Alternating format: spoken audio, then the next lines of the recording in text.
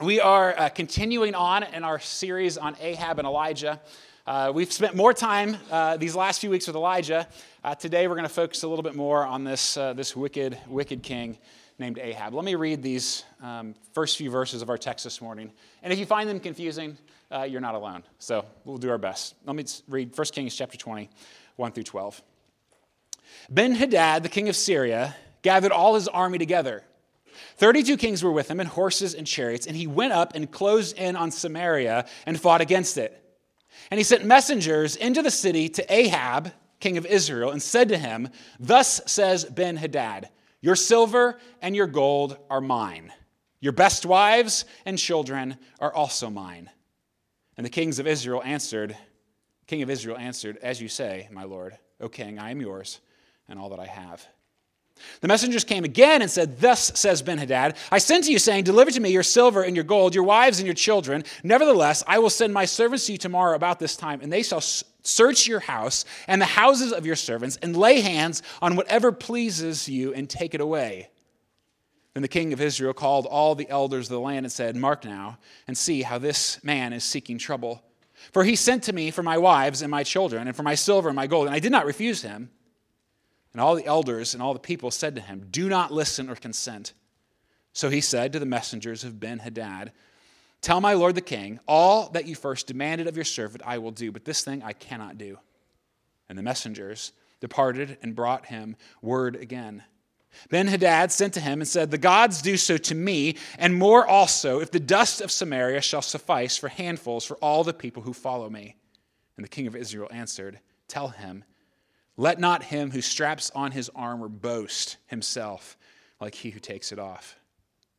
When Ben-Hadad heard this message, as he was drinking with the kings in the booths, he said to his men, "Take your positions." And they took their positions against the city.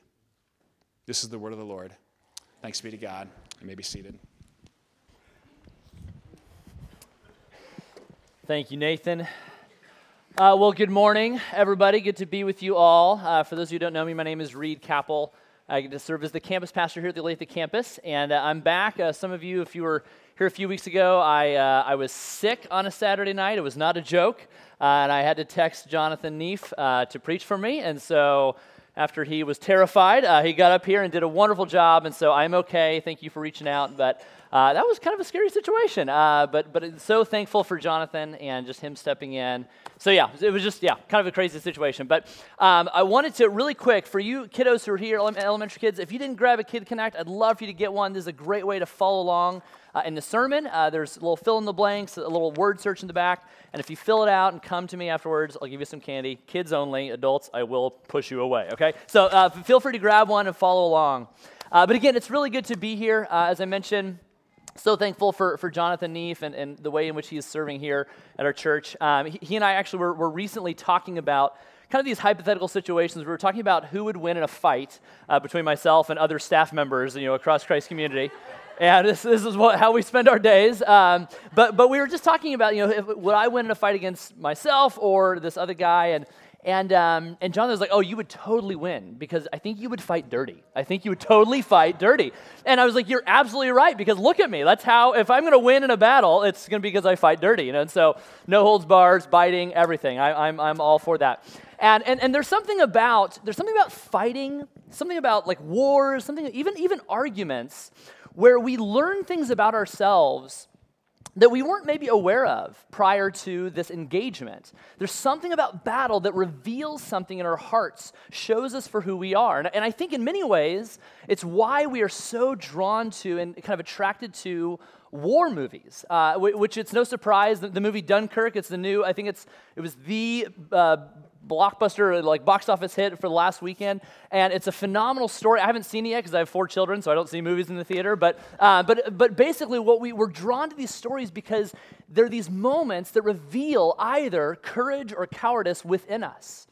And actually, in commenting on this very movie, there's a philosopher, his name's James K.A. Smith, and in talking about this movie, he says something really profound that speaks to this interest that we have in movies like this. And he says, "Films like Dunkirk and Saving Private Ryan, they occasion profound doubts about my own lack of courage. It's the ubiquitous ordinariness of these soldiers that gets me every time. Carpet salesmen and pipe fitters who answer a horrific call. And then he just kind of rhetorically asks the question, would I? Is there courage and fortitude and sacrifice deep down in this leisured, coddled soul? Could my comrades count on me? And I think that's a good question for us to ask, because there are these moments where we're threatened, our greatest good, our most valuable relationships are threatened, and we respond, and there's something in us that is revealed. Either we're seen to be courageous or to be cowards. There's something about war, something about fights, something about arguments that reveals that.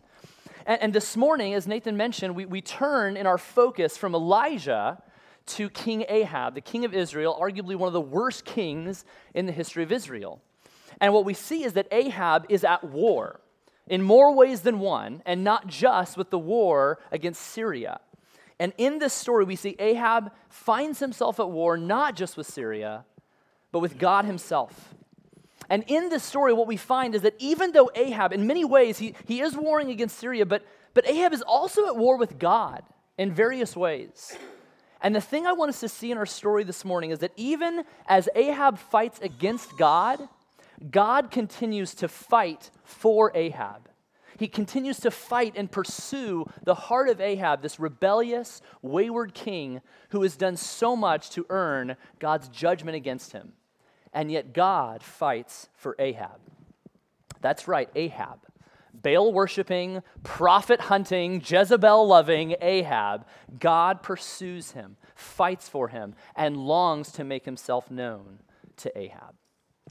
But before we jump into our text and kind of unpack what God has for us, let me pray for our time. So let's pray.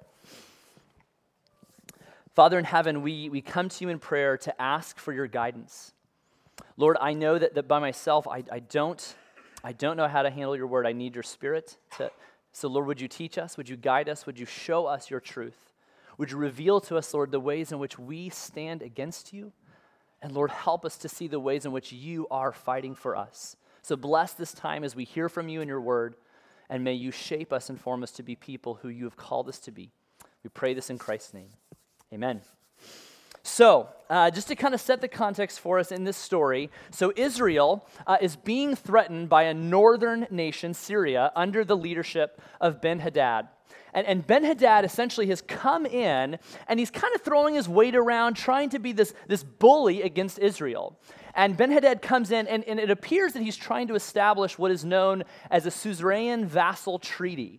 And this was a common treaty, kind of practiced in ancient Near Eastern time, where basically a larger nation would come in and threaten a weaker nation and say, hey, we're going to kind of take over everything you have, and we basically have access to all of your resources, but we will offer protection and some other things, but we're basically going to own everything you have. And that's kind of what Ben-Hadad is doing. He's trying to establish this kind of ancient version of bullying on a very large scale. And so Ben-Hadad comes in and essentially says to Ahab, hey, I'm going to meet you at the bike racks tomorrow. I'm going to punch you in the face. I'm going to take your milk money. I'm going to go through your locker and date your sister, essentially. That's kind of what he's doing in this moment. And Ahab, instead of like being bold and standing against him, he's like, hey, that's great. I'll show up early, and I'll bring my lunch money too, and here's my locker combination and my sister's phone number. Like he just gives in to what Ben-Hadad is demanding. And then Ben-Hadad comes back and kind of ups the demand. He says, you know what, actually, I'm going to come tomorrow. And I'm going to take everything. I'm going to come into your home and take everything that I desire because it's mine. I'm coming tomorrow. I'm taking all that I want. And so he's increased the demand. It is now more immediate. It's more extensive and more intrusive. And now Ahab's kind of freaking out because he kind of thought that this was just more of a threat, a little hollow threat, not really something that was going to take place. And so Ahab goes back to the elders of Israel and says, what should we do? And the elders advise Ahab, say, hey, don't give in to this demand. Say, it's okay if we want to form this treaty, but don't give in to this demand that he's coming tomorrow and taking everything. We can't allow that. So Ahab goes back to Ben-Hadad and tells him, we can't kind of follow through with these demands you're making. And Ben-Hadad is furious. And he threatens Ahab very strong with words that are very intense. He's like, look, I'm going to come after you. I'm going to hunt you down. You are dead. I'm going to destroy you and all your people. And so then, in a moment of either courage or stupidity, Ahab starts talking trash against Ben-Hadad in this moment, this very strong, powerful nation. And we see it in verse 11, what Ahab says. He says, "And the king of Israel, Ahab, answered, 'Tell him,'" Ben-Hadad, "'tell him, let not him who straps on his armor boast himself as he who takes it off.'"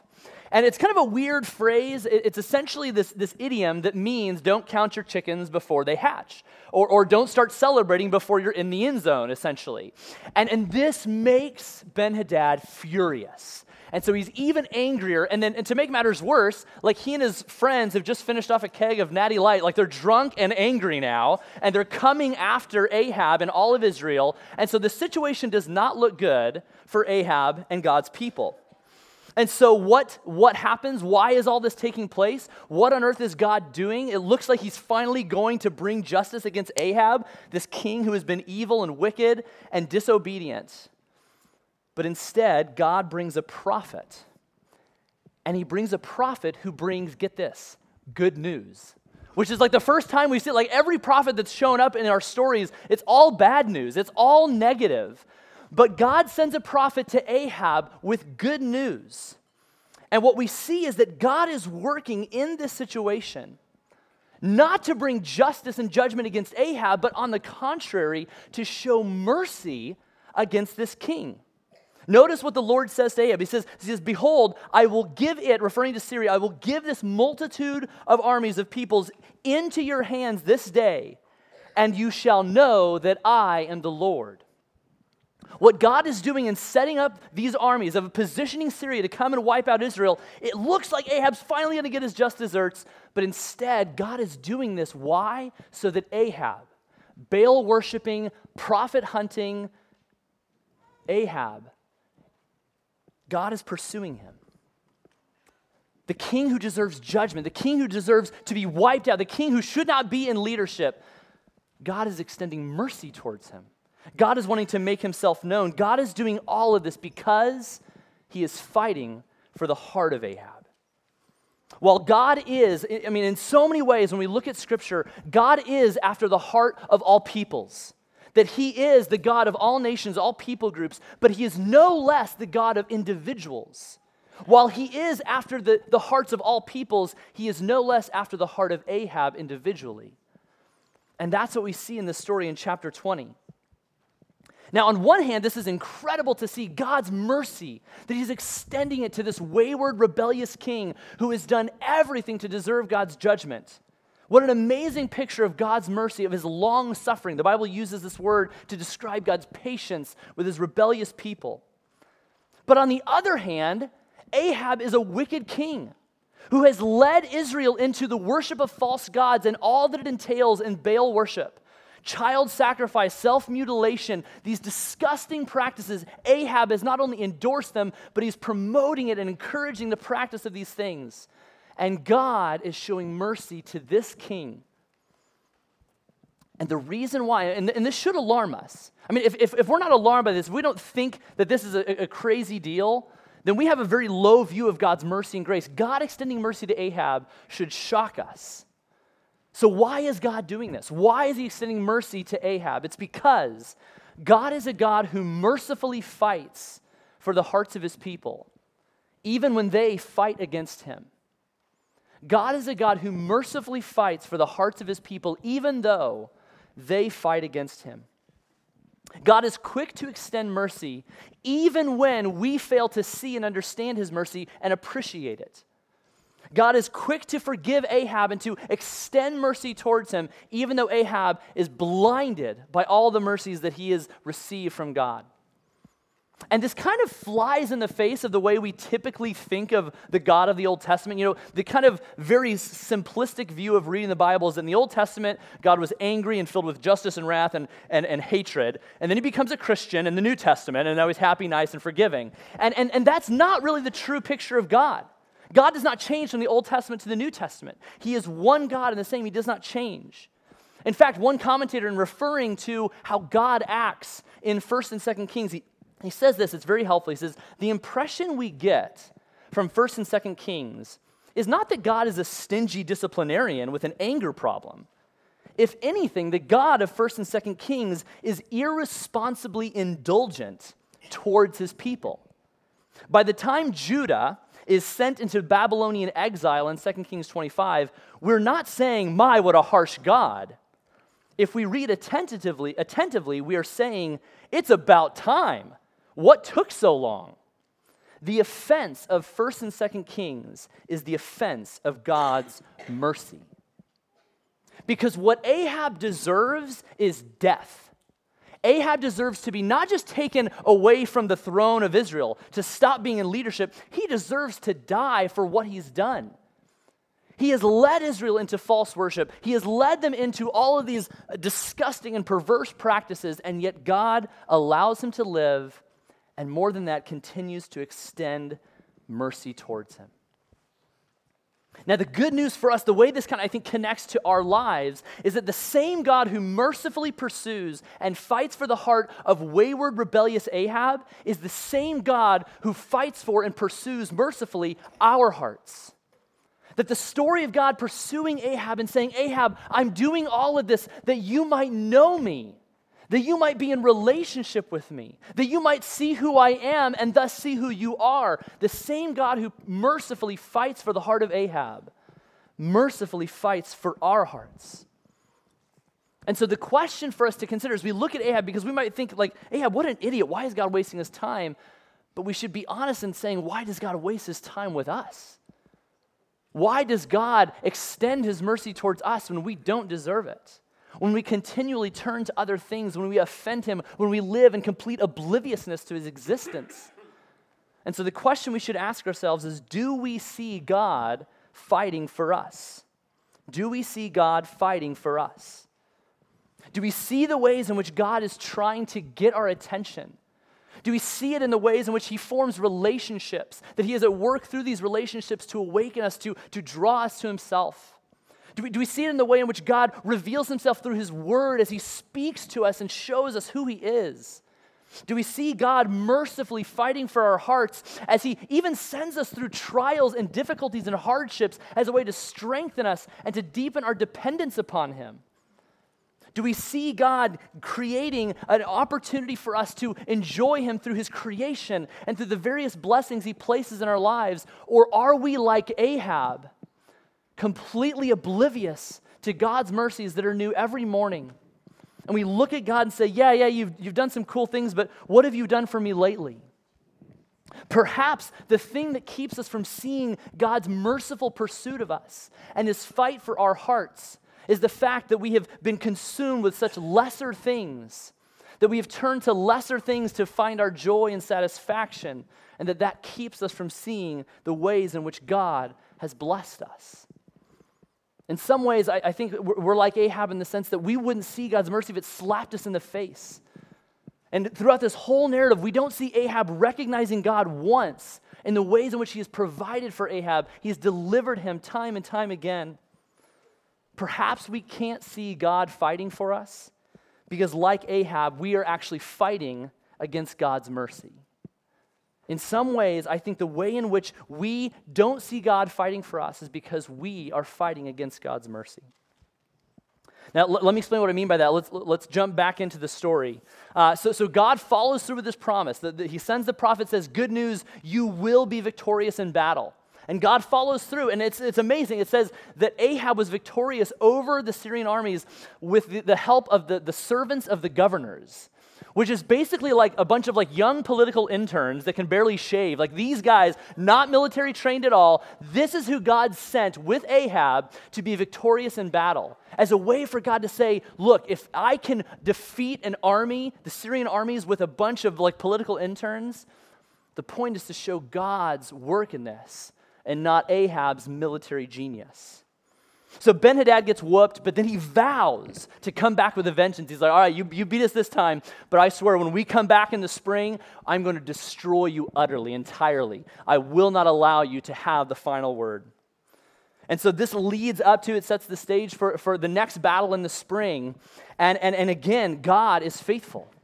And again, the odds are stacked against Israel and Ahab, and they are victorious in battle yet again. And Ahab responds by falling to his knees in worship to God and saying, "You are the one true and living God. I will devote myself to you and establish and restore the kingdom of Israel once again." Wrong. He doesn't do that. That's if you're following along the Bible. He doesn't do that. He doesn't even recognize that God is at work in this.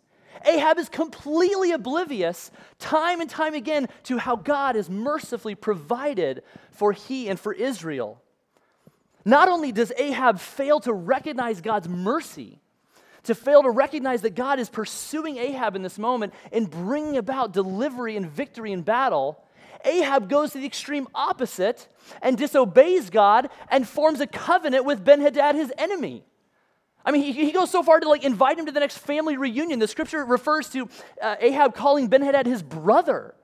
He makes a covenant with an enemy who has said, "I hate your God, I hate your people, and I'm going to utterly wipe you out." And Ahab says, "I like you, let's hang out." That's what he does in this moment. And rather than following God and saying, look, God expected Ahab to destroy Ben-Hadad, to put him to death. And Ahab had the opportunity, and he failed to do so. Not only did he fail to do so, he chose to make a covenant with Ben-Hadad. And the thing we have to understand, because some of us might be thinking, well, why shouldn't he do that? I mean, shouldn't Ahab extend the same mercy to Ben-Hadad that God has extended to Ahab? And the thing we have to understand is that the position that Ahab holds as the king of Israel is the equivalent of the Supreme Court. You see, he's not just a leader, but Ahab is the one who delivers and executes justice for God's people. And so for Ahab to fail to bring to justice Ben-Hadad, this leader, this king who has promised, "I will wipe out the people of God, I will destroy your people." For Ahab to not follow through and to be just, it's not that he is being a nice guy. He is failing to execute his rule. We would have no patience with a Supreme Court that just overturned every single murder case in the country. We would have no patience for that. Why? Because the Supreme Court is meant to uphold justice in the same way the king of Israel is meant to do that as well. And instead of executing justice, Ahab befriends the enemy of God, makes a covenant with him instead of being committed to God himself. What we see in this story is that Ahab essentially, he is willing to bow before and to give his life to almost anything or anyone other than Yahweh, other than the God of Israel. Ahab is so willing to give in. And this whole time, I mean, God is trying to protect Israel, to preserve Israel, to prevent Syria from having an unjust reign. He's trying to allow Israel to grow, to be established, to be a blessing to all nations, and Ahab fails to see it. And he continues time and time again to provide for Ahab, and Ahab refuses to see God's hand at work. And in all of this, not only does Ahab fail to follow through what he's supposed to do, but Ahab is completely oblivious. There's not 1 ounce of recognition or praise or thanksgiving. There's no sense of conviction within Ahab. He just does whatever he wants without recognizing the work of God in all of this. And so while God is fighting for Ahab's heart, Ahab fights against God's mercy. And he does so primarily by just utterly ignoring God.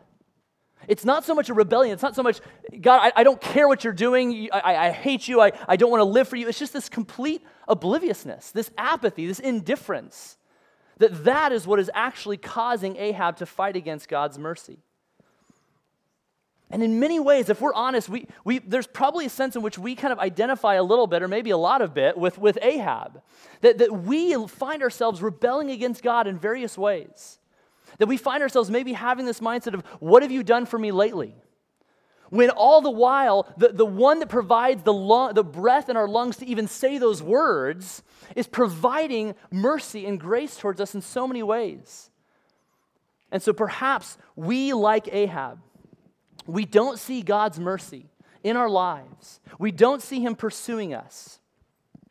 And so the question we should ask ourselves is this: do we see the ways that we fight against God? Do we see the ways that we fight against God and the way in which he is pursuing us, fighting for us? And sometimes we think of fighting against God like Ahab. I mean, he was completely disobedient. You know, God had said, I have a standard for life, and I want you to live in this way. And Ahab says, no, I'm going to live my own way. I'm going to follow my own standard. I will be my own king. I will be the determiner of my own fate. And some of us, that's kind of how our fight against God is manifested, in just complete rebellion of saying, I don't want to do what you have called me to do. But maybe for some of us, we fight against God in a different way. We fight against him by completely undermining or diminishing or failing to see the ways in which he has provided for us, where we ignore or neglect or downplay his mercy, where we have no gratitude whatsoever towards him for the ways in which he has provided for us, and the ways in which he has loved us, the ways in which he is seeking to make himself known to us. Perhaps our fight against God is manifested in that way, failing to see God's mercy and failing to have gratitude for him. I mean, we may even have this mindset of, why shouldn't God extend mercy to me? Why shouldn't he bless me? I mean, have you seen me? Have you seen the things that I've accomplished? Like, we have this expectation, this entitlement that God ought to bless us. But here's the thing. We really don't think that we need God's mercy. We really don't think we are dependent upon him. And the ironic thing, Francis Chan, he says this so well. It's just a great line to capture this concept. He says that the irony is that while God doesn't need us, but still wants us, we desperately need God, but don't really want him most of the time. Are we aware of our deep dependence upon God's mercies every single day, or do we live with an obliviousness or an entitlement mindset?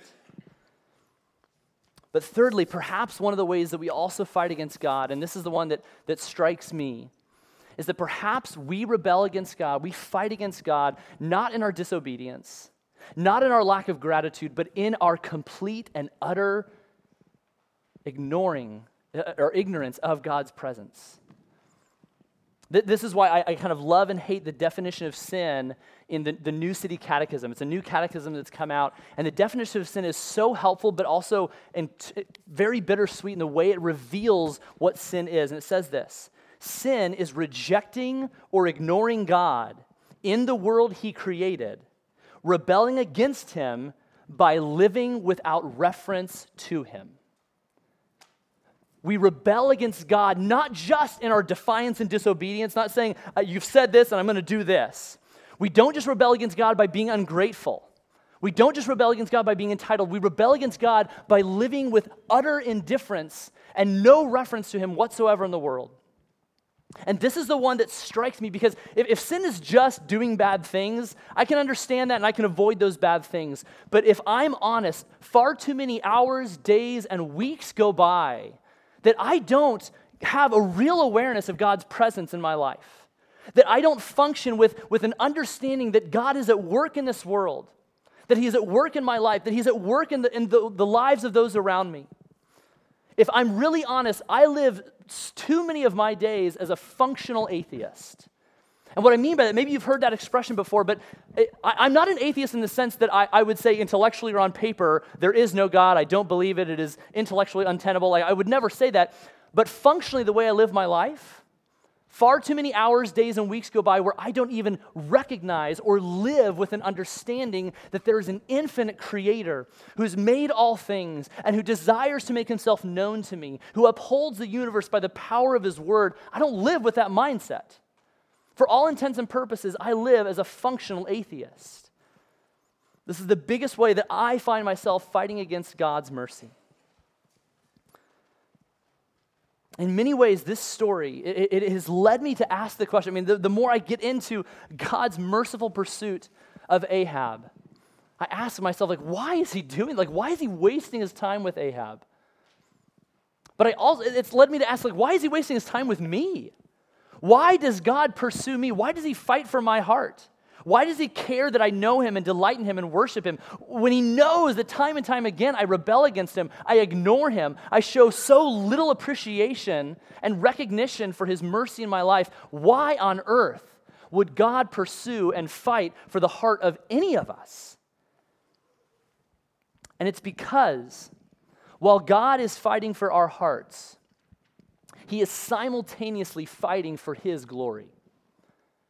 What we see in the story of God's pursuit and his merciful fight for the heart of Ahab is that God, as he is fighting for our hearts, he is fighting for his glory. And we see it throughout this whole story.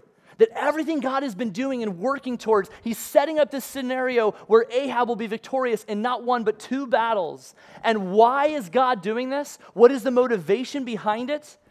God desires to make himself known, that he would be seen and known as the one true God over all creation.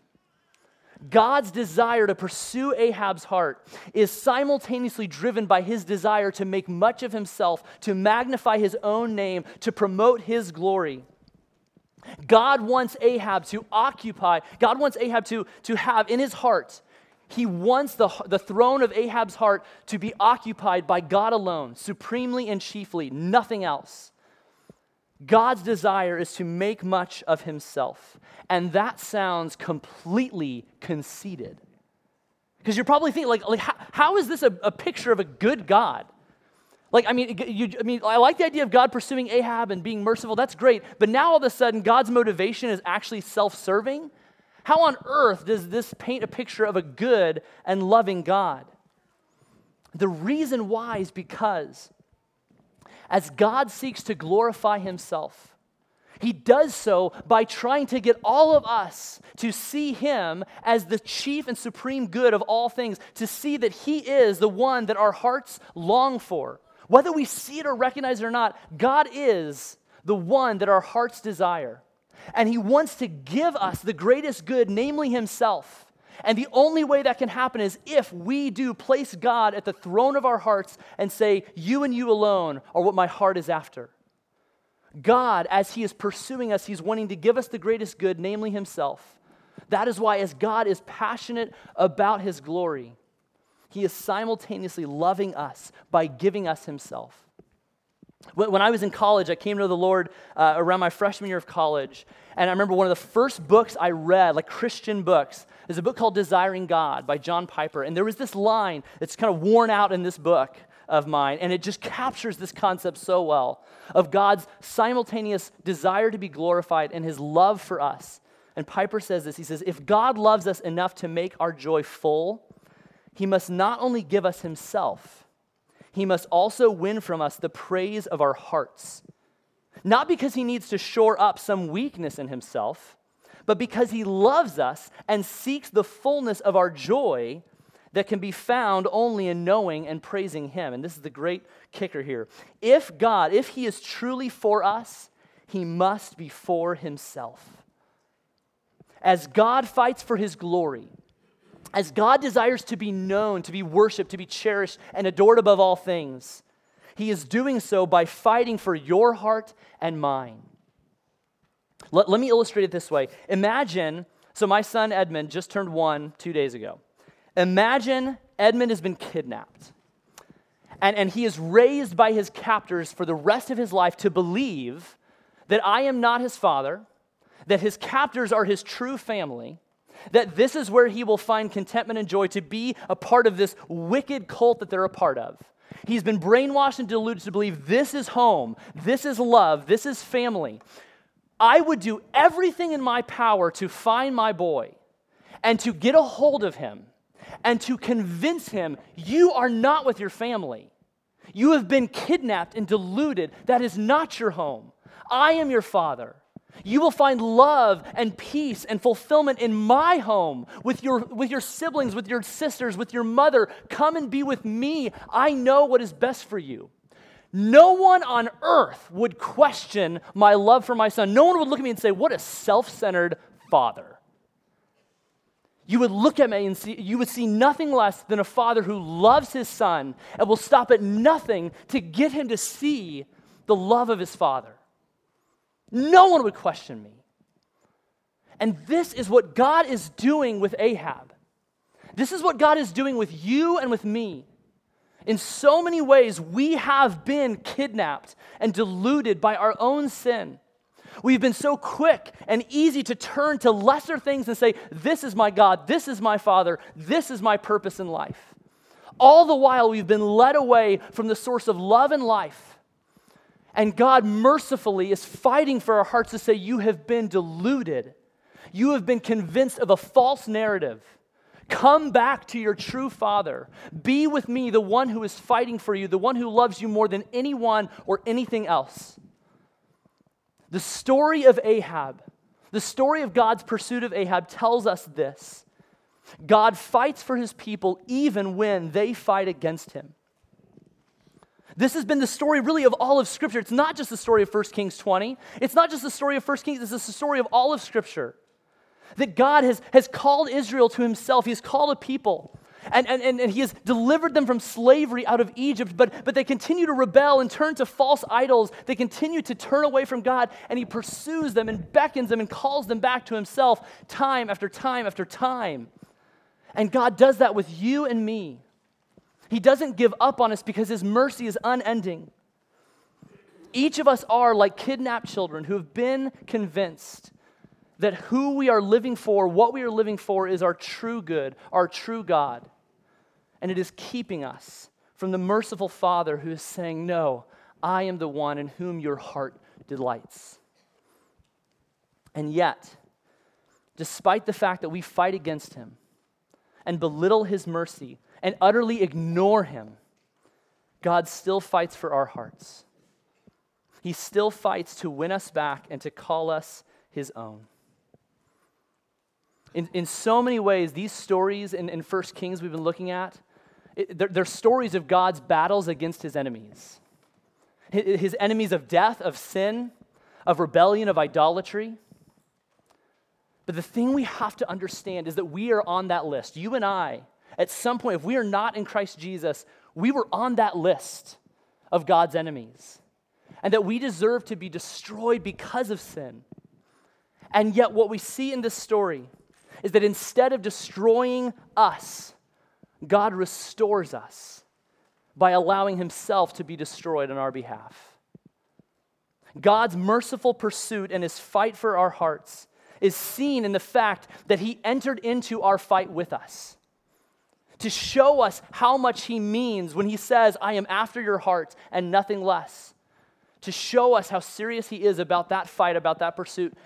God entered into our fight with us to fight our fight for us. The fight that we deserved to lose, and yet by Christ Jesus, we have victory. This is the story of Ahab, because at the cross, Jesus entered into our world to show us that he will defeat all enemies that stand in our way, that he will not allow anything to keep us from God our Father who loves us more than we can imagine. And we are able to share in Christ's victory over sin and death. We are able to be victorious over all of our battles because God in his mercy fights for us.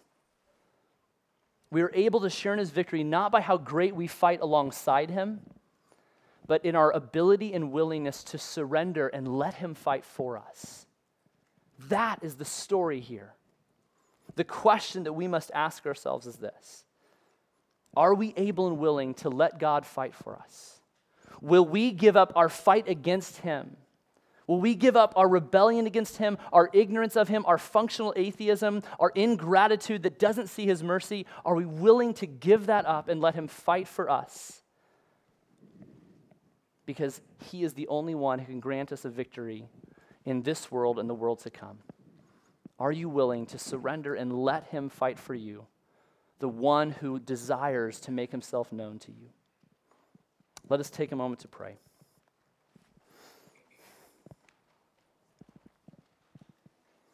Father in heaven, I do confess to you, Lord, my functional atheism, I confess to you that I do allow too many minutes and hours and days to go by without even recognizing your presence, without giving acknowledgement to who you are and to what you have done in my life.